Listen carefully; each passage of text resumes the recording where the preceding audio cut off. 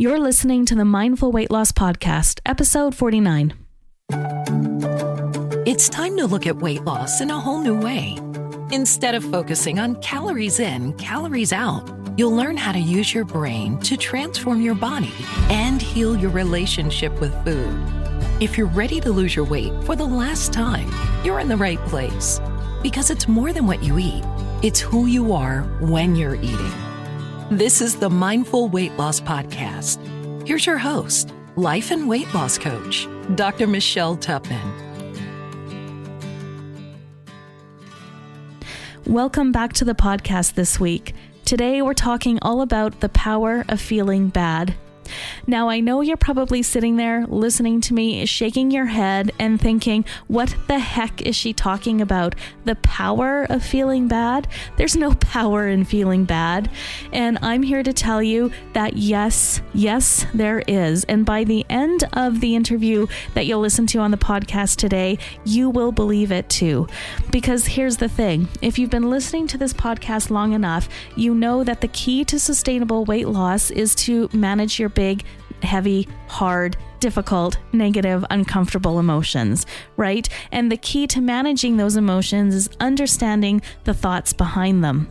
And so if you can learn how to sit with those big, nasty, hard, uncomfortable, painful emotions, if you can allow yourself to really experience them without having to turn to food to comfort you or anesthetize you in some way, then that gives you so much power, not just on your weight loss journey, but in life in general. And so there really is power in learning how to feel bad. And so today we interview Jen Fry. She is a fellow coach who is a master at teaching you exactly how to feel these hard, difficult, negative, bad emotions. Now, Jen is actually a coach who helps women who are holding the secret of past infidelity move from shame to joy and connection. And although we're not talking about infidelity in this podcast, women who have experienced that hold a lot of shame and negative emotion. And if they can learn how to sit with their negative feelings, you can too. Jen provides a judgment-free, compassionate space where her clients can realign with their dreams and embrace a future of possibilities, regardless of their past mistakes. And when we hold ourselves hostage to our past, we create more suffering in the world. Jen believes our purpose is to create love and light, and it always starts inside of us. And just for the record, Jen loves being active outside, and her favorite meal is brunch. Mine too. All right, without further ado, here is the interview with Coach Jen. Jen, welcome to the Mindful Weight Loss Podcast. I am so happy to have you here with us today. Thank you so much. I'm excited to be here. And we're going to talk all things emotions today. And I'm super excited about this because inside our programming in Ways of Health, I would say the last month or two, we've really had this focus on what our emotions are, what they mean, and how they're contributing to our weight and our struggles with our weight, and how they're sometimes even getting in the way of our ability to either accept our body as it is or make the changes that we want to see. Mm-hmm. And so this interview could not be coming at a better time. And I think let's just start easy with what the heck is an emotion? Because I think we often throw the words, emotion, feeling around without, really understanding what it is. And then once we have that definition out of the way, what I would love to hear is how you came to work with emotions and why you've made this your passion in life. So BC, before coaching, if you would have asked me that question, I would have said, well, an emotion is like how you feel, right? Like I feel happy, I feel sad. And I probably would have described it as like that outward expression, right? Like, how do I know I'm sad? Because I'm crying. How do I know I'm happy? Because I'm laughing. But what we learn through coaching is we describe a feeling as a vibration in our body. And to be honest, I don't think I truly got what that meant. Like, okay, it's a vibration in your body. So if this is your first time really hearing that definition, I think it sounds a little bit, at least for me, it sounded a little bit like nebulous, like a little woo, a little, huh? So when if I'm talking to someone and this is their first time hearing it, I would also describe it as it's like the opportunity to go inside your body and notice the sensations your body is offering you. And in general, I think we're pretty disconnected with that. Right? Even from like, am I hungry? I don't know. Am I tired? I don't know. Do I have to go to the bathroom? Like, have you ever thought, well, I don't really have time to go to the bathroom, so like, I'll just hold it. I'll just ignore that bodily sensation. Yes. Right. So like times. right. So if we don't know when we have to go to the bathroom or we don't know when we're hungry, how the heck do we know if we're happy or sad or angry or right? We're just so disconnected.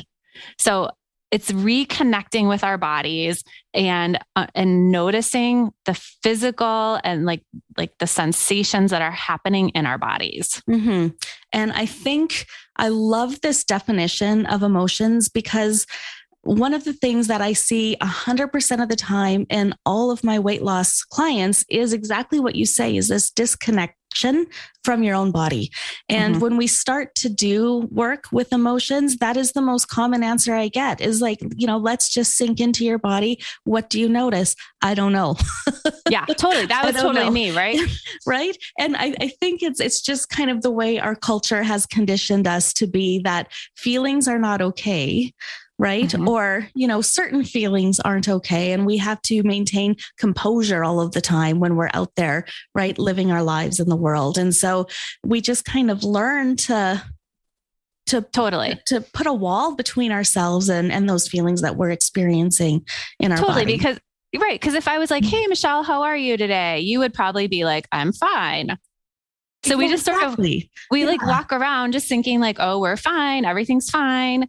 And do I have to go to the bathroom? I don't know. Am I hungry? I don't know. I haven't eaten for 3 hours. So I guess I am. Yeah. Or like, I'm tired, but I want to play Candy Crush or I don't know, whatever. Like we just ignore and disconnect. Yeah.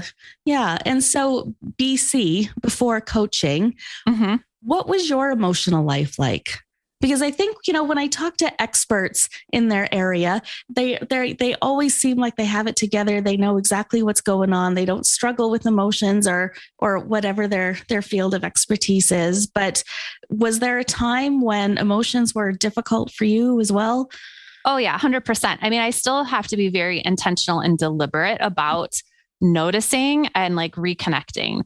So it would look for me, right? Like I said, that outer expression, like with my husband and my kids, not my finest moments, but like yelling, raising my voice, acting out on frustration instead of recognizing like, oh, I'm scared here or, oh, I'm sad here. It's just, there was so much resistance to noticing and feeling that everything was like this outward expression of frustration or being upset, which that doesn't feel good either.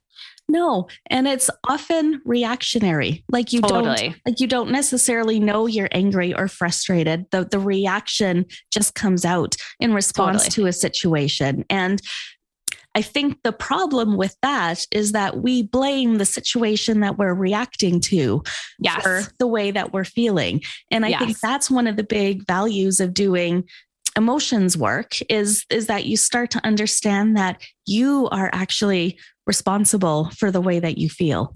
Totally. Or right. Another place that it could go is like, if you've ever been the person who like, I don't even know why I just opened the pantry and I'm staring at the pantry and looking for food. Like, I don't think I'm actually hungry. I don't really know why I'm here. Or you start eating and then you're like, I didn't even realize I was eating.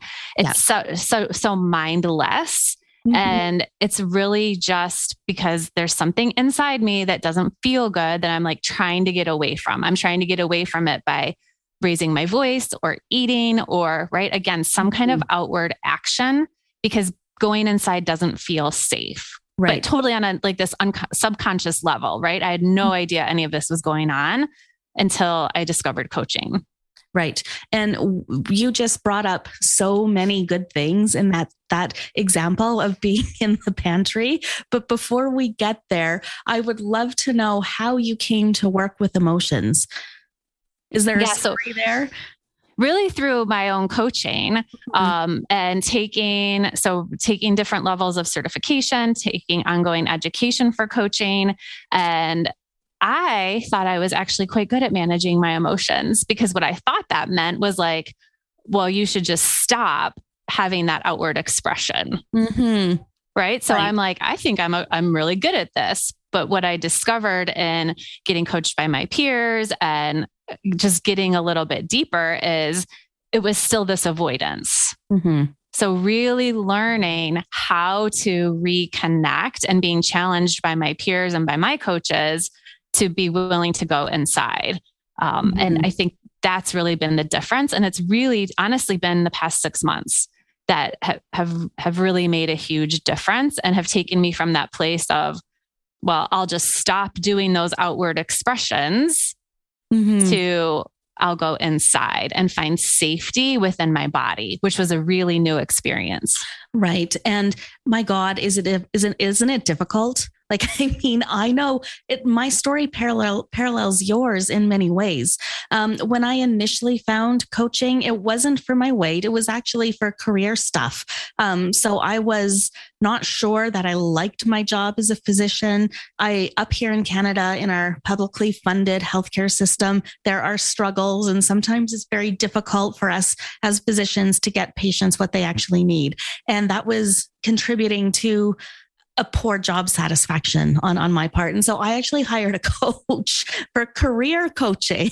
And she started talking all of this emotions, and very quickly it turned to weight loss for me. And I had no idea. I mean, I don't know how many years of post-secondary education I have, like in the double digits for sure. And nobody had ever taught me what emotions were and what I was doing with them and how that was contributing to a lot of the discomfort in my life. And I am not kidding you. It took me 2 years of coaching before I felt safe enough to go into my body and really explore what my emotions were and how they were manifesting out there in my life. It is not easy work.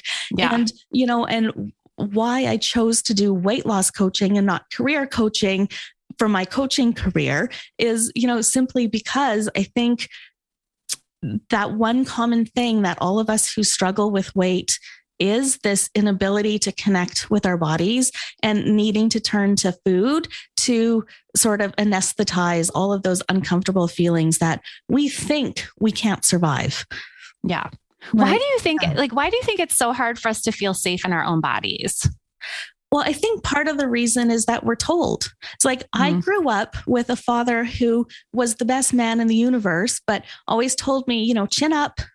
And he would, flick the bottom of my chin and lift it up. Or if I was crying or upset, he had this phrase. He said, take your pain, put it in a shoebox and give it to your teacher later. And so I was just kind of taught that if I was feeling something uncomfortable, I just had to put it away. And I think a lot of us get these messages that it's not okay to express emotion. And you have a choice then to either suppress it or to, express it in another way, like eating or playing Candy Crush or shopping or whatever it is. Yeah. And I do all those things. I shop, I play Candy Crush, I eat. Yeah. You're so right, because I didn't even think about it until you gave your example. So I appreciate that. I remember like very vividly my parents being like, if you're going to cry, we'll give you something to cry about. Right. And they weren't bad parents, but I mean, thankfully I would never say that to my children. Now I just yell at them, but I don't know. Is that better? And that was my reason for finding coaching, was really my parenting. I felt like, why am I this like angry, crazy mommy? I want to enjoy my kids. I don't want to repeat these patterns. I want to validate their feelings. Like I knew how I wanted to be, but when you can't offer that to yourself, it's very difficult to offer to someone else, right? So true. And Jen, do you have any other ideas of why we as a culture are in this place where we just can't experience our emotions fully? I think there's such a narrow view of like people who identify as women, like what we can be. Mm-hmm. Right. And I think that might be part of it. We should be a certain size or a certain weight or do certain things and show up in a certain way. And we're the emotional ones, like air quotes. Women are emotional, but don't be too emotional, especially at work. Because if you're too emotional at work, then your authority gets questioned. Yes. And if you're not emotional enough, then you're not being maternal, and you really should be maternal. And it's like, it's just this constant, it's like, I think we don't know how to behave because the expectations are so like they're nebulous and clear all at the same time. Oh, you know what? It's so frustrating. And I'm going to go off on a tangent here because in my medical world, I also hold a leadership position. And on occasion at meetings, I will have people, men always, come to me. One will say, you're too emotional. You should really just, calm down a little bit. And another one say, you were way too aggressive. Yes. Like what? Like, right. You can't win as a woman trying to navigate through this world. Sometime we're always too much something. Right. Right. And meanwhile, you're watching the men like throw these temper tantrums, like stomping their feet or standing up and getting big and boisterous and loud. Right. And that's totally okay. Mm-hmm. But if we did it as women or people who identify as women, it changes. It's not okay all of a sudden. It's very interesting, but I think I think that is partly what creates this lack of safety in our own bodies because we're not allowed to just trust ourselves. Yeah. Because it's never the right thing. Yeah. And so, of course, this begs the question then is how do we get back to that place where we can trust ourselves and where it feels safe to be in our body and to really experience the physical sensations of all of these emotions that we're supposed to have as human beings. Yes. As women. Which, by the way, men also have, just so everyone knows. Of course they do. They just tend not to listen to this podcast. Right. Yes, and I think it's important for us to know that because like they're so blocked off from their emotions too. Mm-hmm. Right. Like it's a cultural, societal phenomenon. So the first time that I really went in my body and recognized that I had safety there was like really, really powerful because I realized in that moment, the only thing I was really afraid of was my own brain, my own thoughts, my own judgment of what was going to be there. Yeah. And as soon as I could let that dissolve, it was like, oh, like this is the one place where I am totally safe, no matter what is said in the room, no matter if someone thinks I'm too aggressive or too emotional or not maternal or whatever. I can always find safety in myself because I've cultivated this deep self-love and self-compassion and I'm willing to go there. And I think that self-love and that self-compassion is an excellent end game, but it's not easy if you're coming from this place where you've got nothing but criticism towards yourself and you do not feel safe in your body in any way, shape, or form. It's hard to go from that to all of a sudden having some self-love and self-compassion. Yeah. And I think, well, let me ask you, it's like, what are small steps people can take to start to cultivate some of that safety? Yeah. So I'll give you two things that have worked for me. So the first thing is that awareness, right? So because most of the time that voice in our head, that judgy voice is so subconscious, we don't recognize that it's an option. It's it's like, this is just how I operate, right? So knowing that just because my brain offers me a sentence does not make it the truth. Right. And listening for what is my inner judgment. And I think sometimes we get confused between like my intuition, my inner knowing, and my judgment, my judging. Right. So I named mine Mean Girl, and Mean Girl would show up anytime like I tried to do something new. I tried to do something brave. I tried to do something different, mean girl would pop in my head and be like, you're an idiot. No one's ever going to listen to you. Don't even bother trying. This is stupid. And also you're stupid. Right. And if that's the voice I'm listening to, and that's what I believe about myself, right? The first step is just hearing that voice. Right. And then naming her like, oh, there's mean girl. Yeah. And I think we all have our version of the mean girl for sure. And one of the challenges is we've been carrying around that mean girl for so long that she just feels a part of our, a part of who we are. And it can be hard to hear that voice. And I think at Wayza, I have people journaling all the time. I mean, we journal nonstop inside my programs. And I think journaling is an excellent way to really start to see where that mean girl voice is starting to pop up and to get some separation from, when that judgment is talking versus when, your body is trying to send you a little piece of wisdom. Yes. And, it can be difficult. And it's just, funny, a few days ago, one of the perks of being a coach that hosts a podcast is that I talk to other coaches all of the time, and they're often offering me, sessions to come experience what they offer people. And so I did an inner voice, she was an inner voice facilitator, and she did a session with me, which was absolutely fantastic. But one of the things that I often struggle with is, I'm a physician. I've got some degrees. I'm intellectual. I like my brain. Like, thinking is what my superpower is. And so that's where I feel safe, is up in my head. And of course, once I learned that there are all of these other voices in my head that are, sending me messages that aren't necessarily helpful, is like, how do I access the part of me that does know the truth?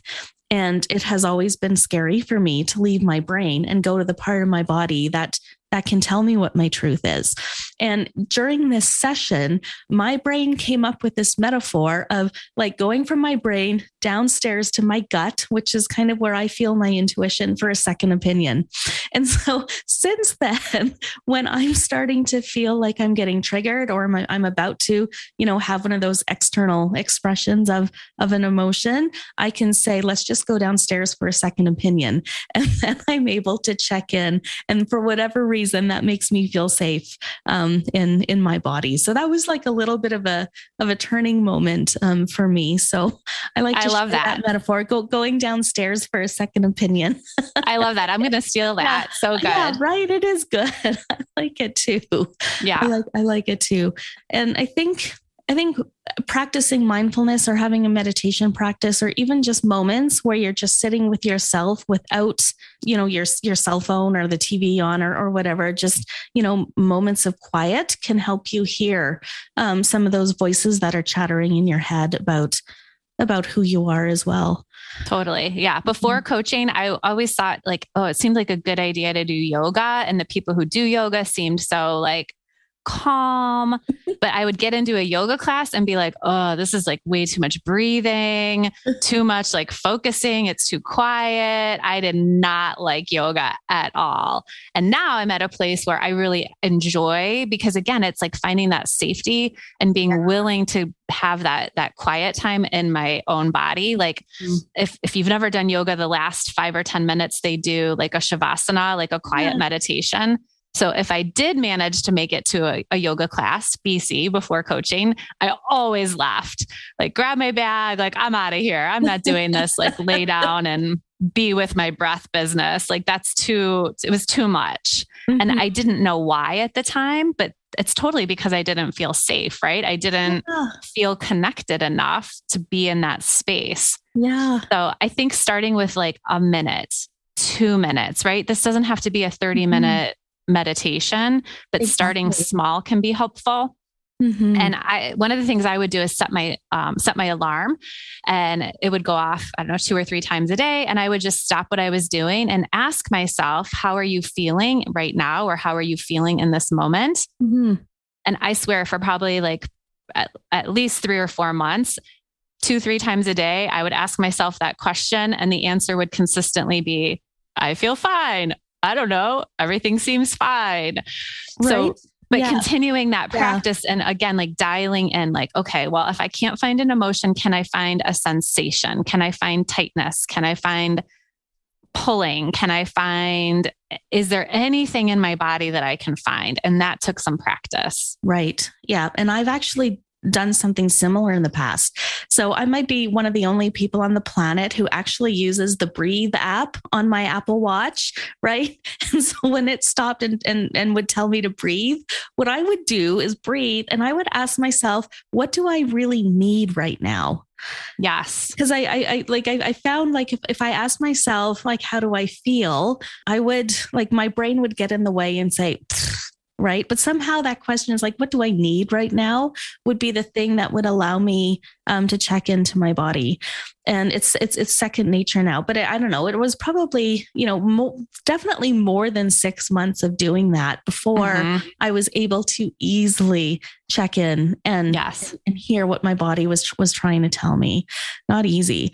And, I just had a thought in there as well. I mean, I wonder if, our culture is all about the rat race, right? Like we go at high speeds. And I wonder if that also just contributes to things and that, we're just not used to slowing down and slowing down feels uncomfortable because we think we're not doing everything we can to, provide for our families or be successful or, whatever it is.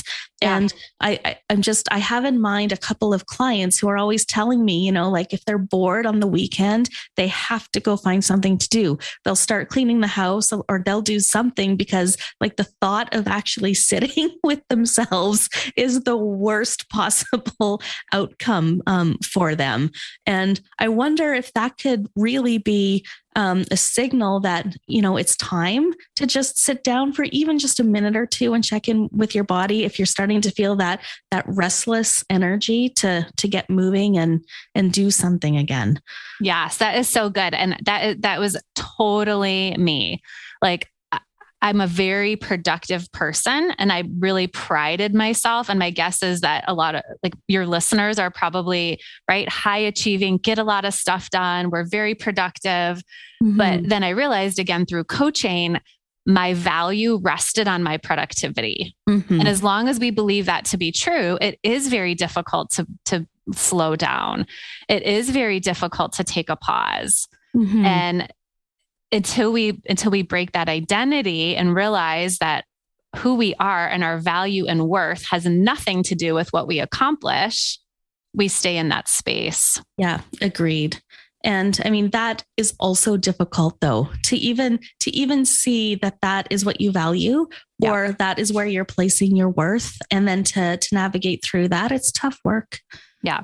I was also thinking when you were talking about the breathing, aren't you so glad that your body does it on its own? Because I always think if I had to remember to breathe, I'd be like passed out all over the place. People would be like, what's wrong with Jen? Oh, she just forgot to breathe again. Like she's fine. She'll come to. Right? Well, I mean, and it's such a tremendous reminder that our bodies know what they need to do to keep us alive. Yes. Right. And that we can let go of some of the control and everything is going to be okay. We're going to continue to breathe. Our heart is going to continue to beat. Blood is going to continue to flow and we don't have to do anything about it. Right. Yeah. I think coming back to breath is one thing that helped me in those moments of the timer and just like being with my body. And one of the, like a mantra that I'll say to myself is breath is life. So if I'm experiencing breath, I'm experiencing my own life. And that helps me to connect like what is happening with my body? What is happening inside of me when I breathe? And not from, a physiological perspective, but of course, just very much from like, what am I experiencing in this moment? Right. And what's so beautiful about that also is your breath is always with you. And so it doesn't matter where you are or what you're doing. It's always there to stop and take a pause and notice notice your breath. It's just such a powerful way to bring you back in from whatever's happening out there in the external environment, back into your body. It's such a beautiful anchor for that. Yes. Mm-hmm. Can I share a tip with your listeners? One way to notice if they're like back in their brains again. Mm-hmm. So if you are having a conversation or if you're like finding that quiet time, if you're noticing that you're looking up, that's a good indicator that we're back in our brains.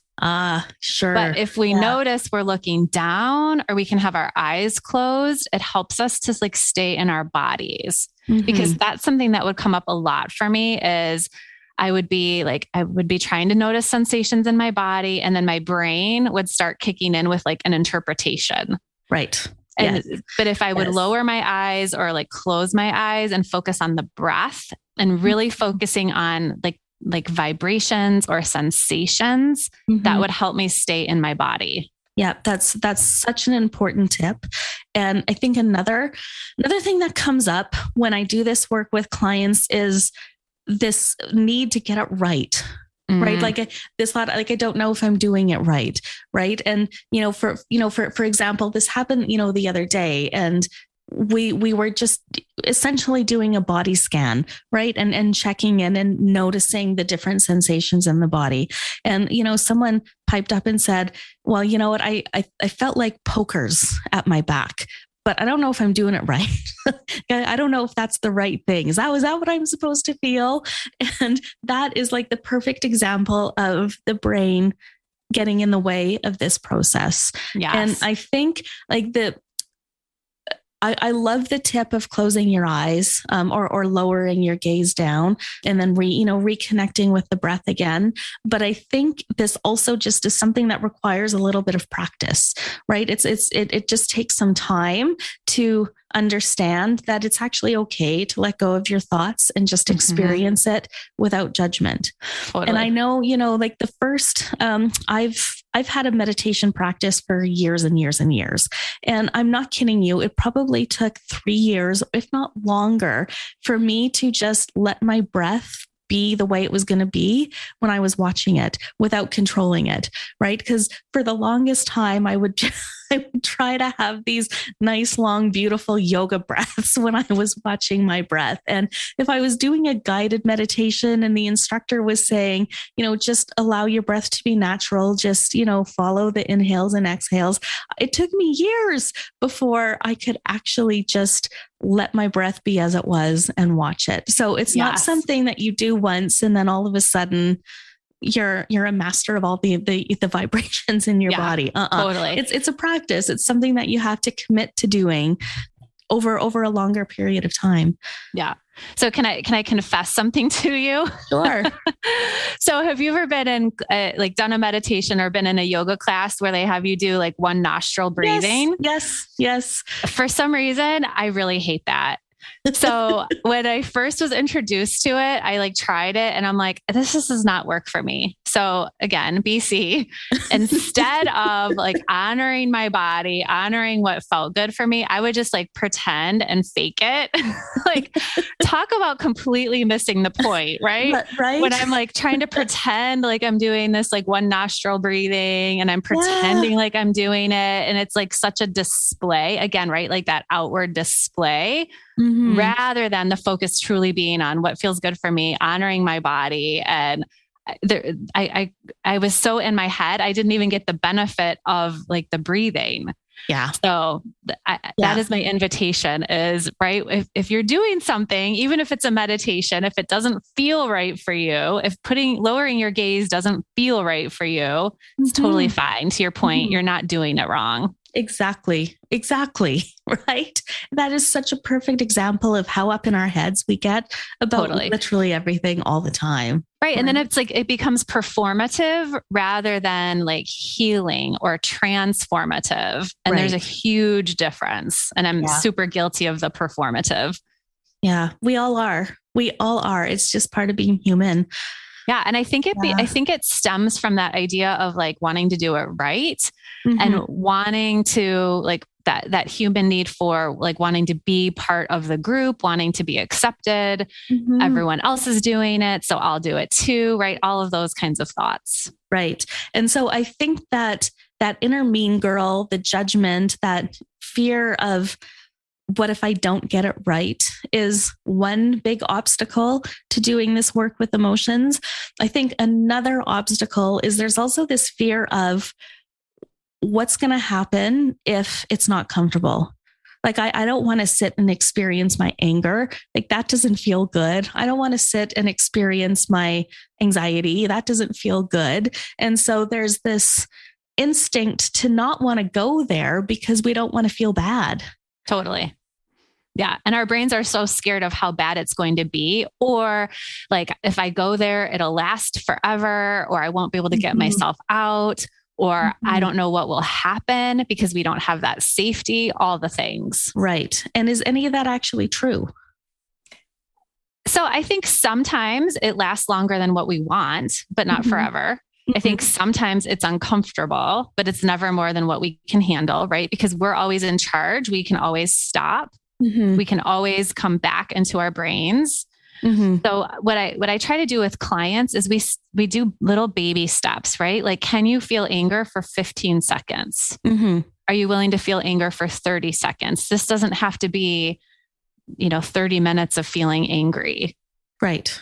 And we're just training our brain to help it understand it's not what you think it's going to be. And the relief that comes from like stopping the resisting is usually, and I can't think of a case where it hasn't been so powerful that it trains the brain that there is safety here. Right. And so that is exactly why I love my let's go downstairs for a second opinion metaphor. Yes. Because it kind of assures the brain that this is a temporary thing. You're just going to go check in with your body and then you're going to come right back. Right. Yeah. And so you can choose to just do that for 15 seconds if that's all you can manage. And then the second thing that you mentioned, like this concept of resistance, I think is so important, because what I've definitely learned about my own emotional life is that it's the resistance towards feeling those negative emotions that causes all of the discomfort, not necessarily the emotion that I'm trying to resist in the first place, or at the very least, that resistance just makes it much more uncomfortable than it needs to be. Yeah. Yeah. What I've noticed for my own practice is that's always where I start.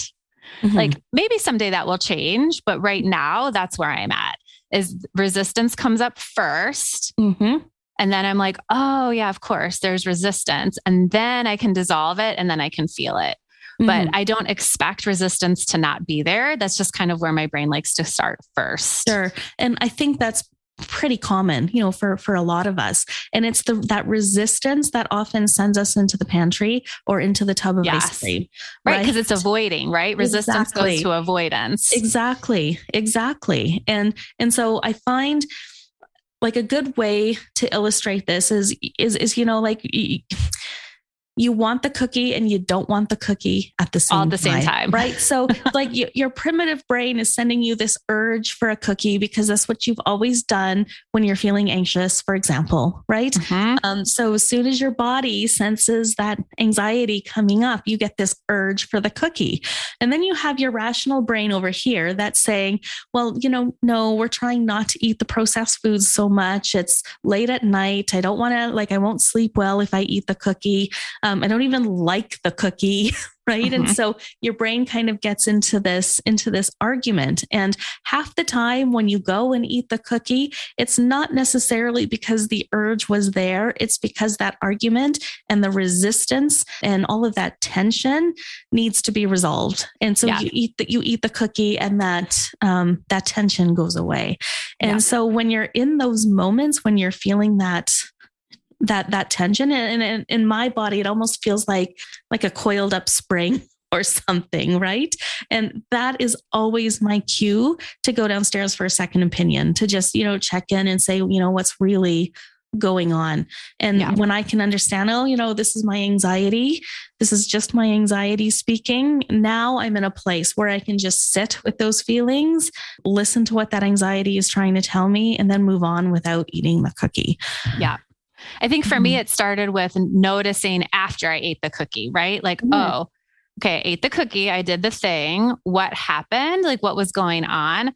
And again, like from so much love and curiosity, not letting Mean Girl come in and take over and tell me how terrible I am. Oh, so true. So true. And this is what we have clients in Ways That Do as well, is when they do eat something that like we certainly don't ever label anything as good or bad. There's no such thing in our world. But when you eat something that you didn't want to, right, to sit down and explore what went on, who were you with? What had happened? What were the circumstances? How did you feel before and after? And all of the things. And they hate doing it, except that after, a handful of these instances have occurred, the pattern starts to emerge. And then it's like, oh my God, every time I talk to my mother, I eat cookies afterwards. Like now we have, something we can start to work with, because for most of us, we just find ourselves in the cookies and we're not really sure why. So I agree with you that it the first steps is always, kind of looking at what happened retrospectively and learning from it. And then once you've gained some information, then when you can start looking out for your behaviors. Like I know exactly when I'm tempted to eat, right? After night shifts, after certain things happen in my personal life, if I'm bored, like I it's very predictable for me now. But a couple of years ago, no. Sure wasn't. Right. And then if we can predict when it's going to happen, then we can have that plan. Exactly. Yeah. And I think also the other thing is learning how to sink into your body and feel those vibrations and understand what your emotions feel like physically. It's so much easier to learn that during, the peaceful times when you're not struggling with a huge, big emotion, but, to just, sit for a few minutes in the morning and just do a body scan and notice, what am I feeling in my shoulders? What am I feeling in my chest? And just get used to that process, when it's easy. And then, when you find that you're, just on the brink of screaming at your kids or whatever, it's easier in those moments to stop and check in with yourself. Yeah, that's so smart, right? Is like developing the practice, kind of like before I need it, before I'm ready, like before I need to go downstairs. Right. Yeah. Right. Think about athletes, right? Like they look at a basketball player, like how many hours and hours and hours do they practice all alone on the court, doing their 3-point shots over and over and over again so that they can do it in the high stress game later, right? Yeah, I love that. It's the same. It's the same for emotions work. You've got to practice in the court all alone every once in a while. Yeah. So smart. Yeah. Yeah. And I think sometimes we notice that after we eat the cookie and then it's like, we get a little bit more in tune. And then we notice like, oh, my hand is in the bag of chips or my hand is like on the cookie. And then I notice, and then it's like, so it's like this slow untangling of the pattern. Yes. That we catch it a little earlier. We feel confident to go into our bodies, and then we can act from there. So it's like, it doesn't mean that it's like a one and done. It doesn't mean it'll never happen again. It's just that it's like an evolution. And what I love about this work is just how dramatic over the long term, the changes are. It's one of these, frustrating situations where in the moment it feels like nothing's changing. And then all of a sudden it's 6 months down the road and you look back at where you were and how you used to react to your children or your spouse or, whatever it is versus what you do now. And there's just this dramatic change. It's just in the moment when you're doing the work, it sometimes feels like like nothing is happening. And Yeah. I see this in weight loss clients all of the time. In fact, they'll tell me, they'll get to the end of the program and they'll say, well, you know what? The 45 pounds I lost was just like this extra bonus because my family life is better. My relationship with my kids is better. I enjoy work better. Everything else has this whole bright new glow to it because they understand how to work with their emotions better. So there's so much value in doing this work. So amazing, right? When we can reconnect and like tune into ourselves. And I love that question. What do I really want? So good. And then the next step to that, by the way, is to actually give yourself that, which is sometimes just as hard as understanding what it is you need in the first place. Yeah. Right. Yeah. Yeah. And I think like the, what do I want, right? For me, could look like, do I want water? Like, do I just need a drink? Do I need a walk? Do I need to like go inside myself? Do I need space? Do I need companionship? Right. Very rarely am I like, I really need a cookie. Right. It's very, very true. Yeah. Yeah. So true. So like having that, and I think that's where like being in tune, right? If I can get myself quiet, that's where like the intuition comes in. And I can really sense, like, if I'm making a decision, I can ask myself, do I want this or that? Right. And like tuning into what is my body telling me about this choice, right? Especially if I've been in my head about it, like pro con lists or right. Like going back and forth. I can be very persuasive in my brain, but my body doesn't lie. But the body never lies. The body never lies. And that's such a beautiful thing to remember, I think, because, you know, you're right. I don't think any of us ever really need a cookie. And maybe there are times when we do. And if that's the case, then it's totally fine to have the cookie. But when you're having the cookie because what you really need is companionship or something else, then you're not giving yourself what you need. And this is the problem with emotions, is we always talk about them as being like indicator lights on the dashboard of your car, right? There is signal that your body's trying to tell you something. It's trying to express a need or, you know, give you a message of some kind.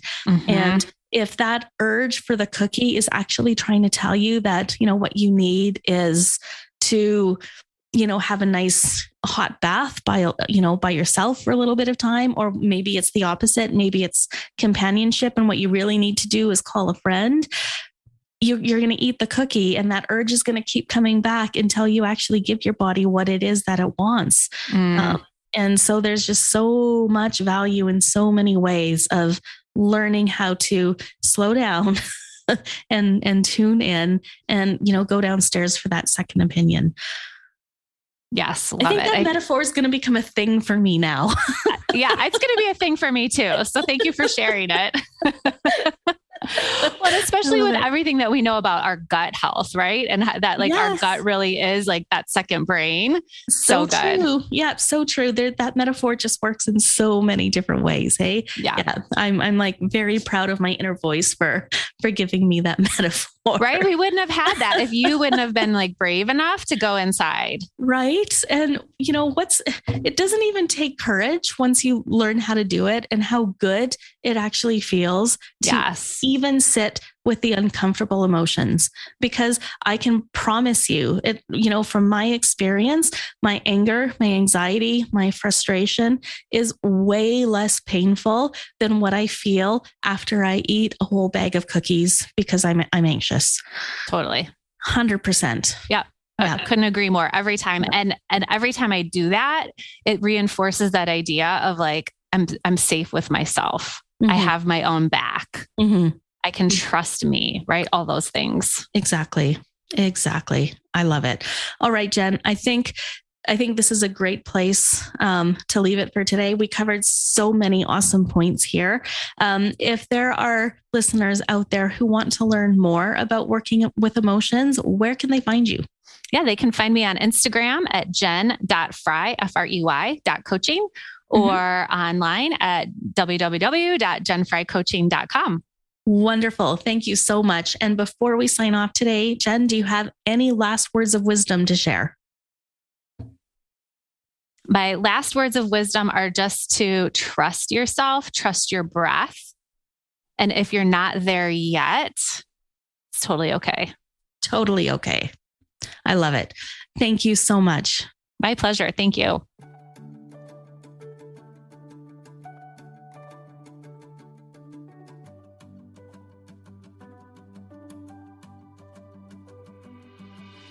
All right. Thank you so much, Jen. Listeners, I hope you learned as much from Jen as I did. I just thoroughly enjoyed that conversation with her. And if you'd like to learn more about Jen, you can see the link to her website in the show notes. And if you'd like to learn and practice this concept of feeling your difficult emotions, that is what we do all day long inside our Nourish Yourself Body and Mind program. If you're interested in learning more about that program, just head on over to www.waysahealth.com/nourish. And I cannot wait to talk to you again next week. Bye bye for now.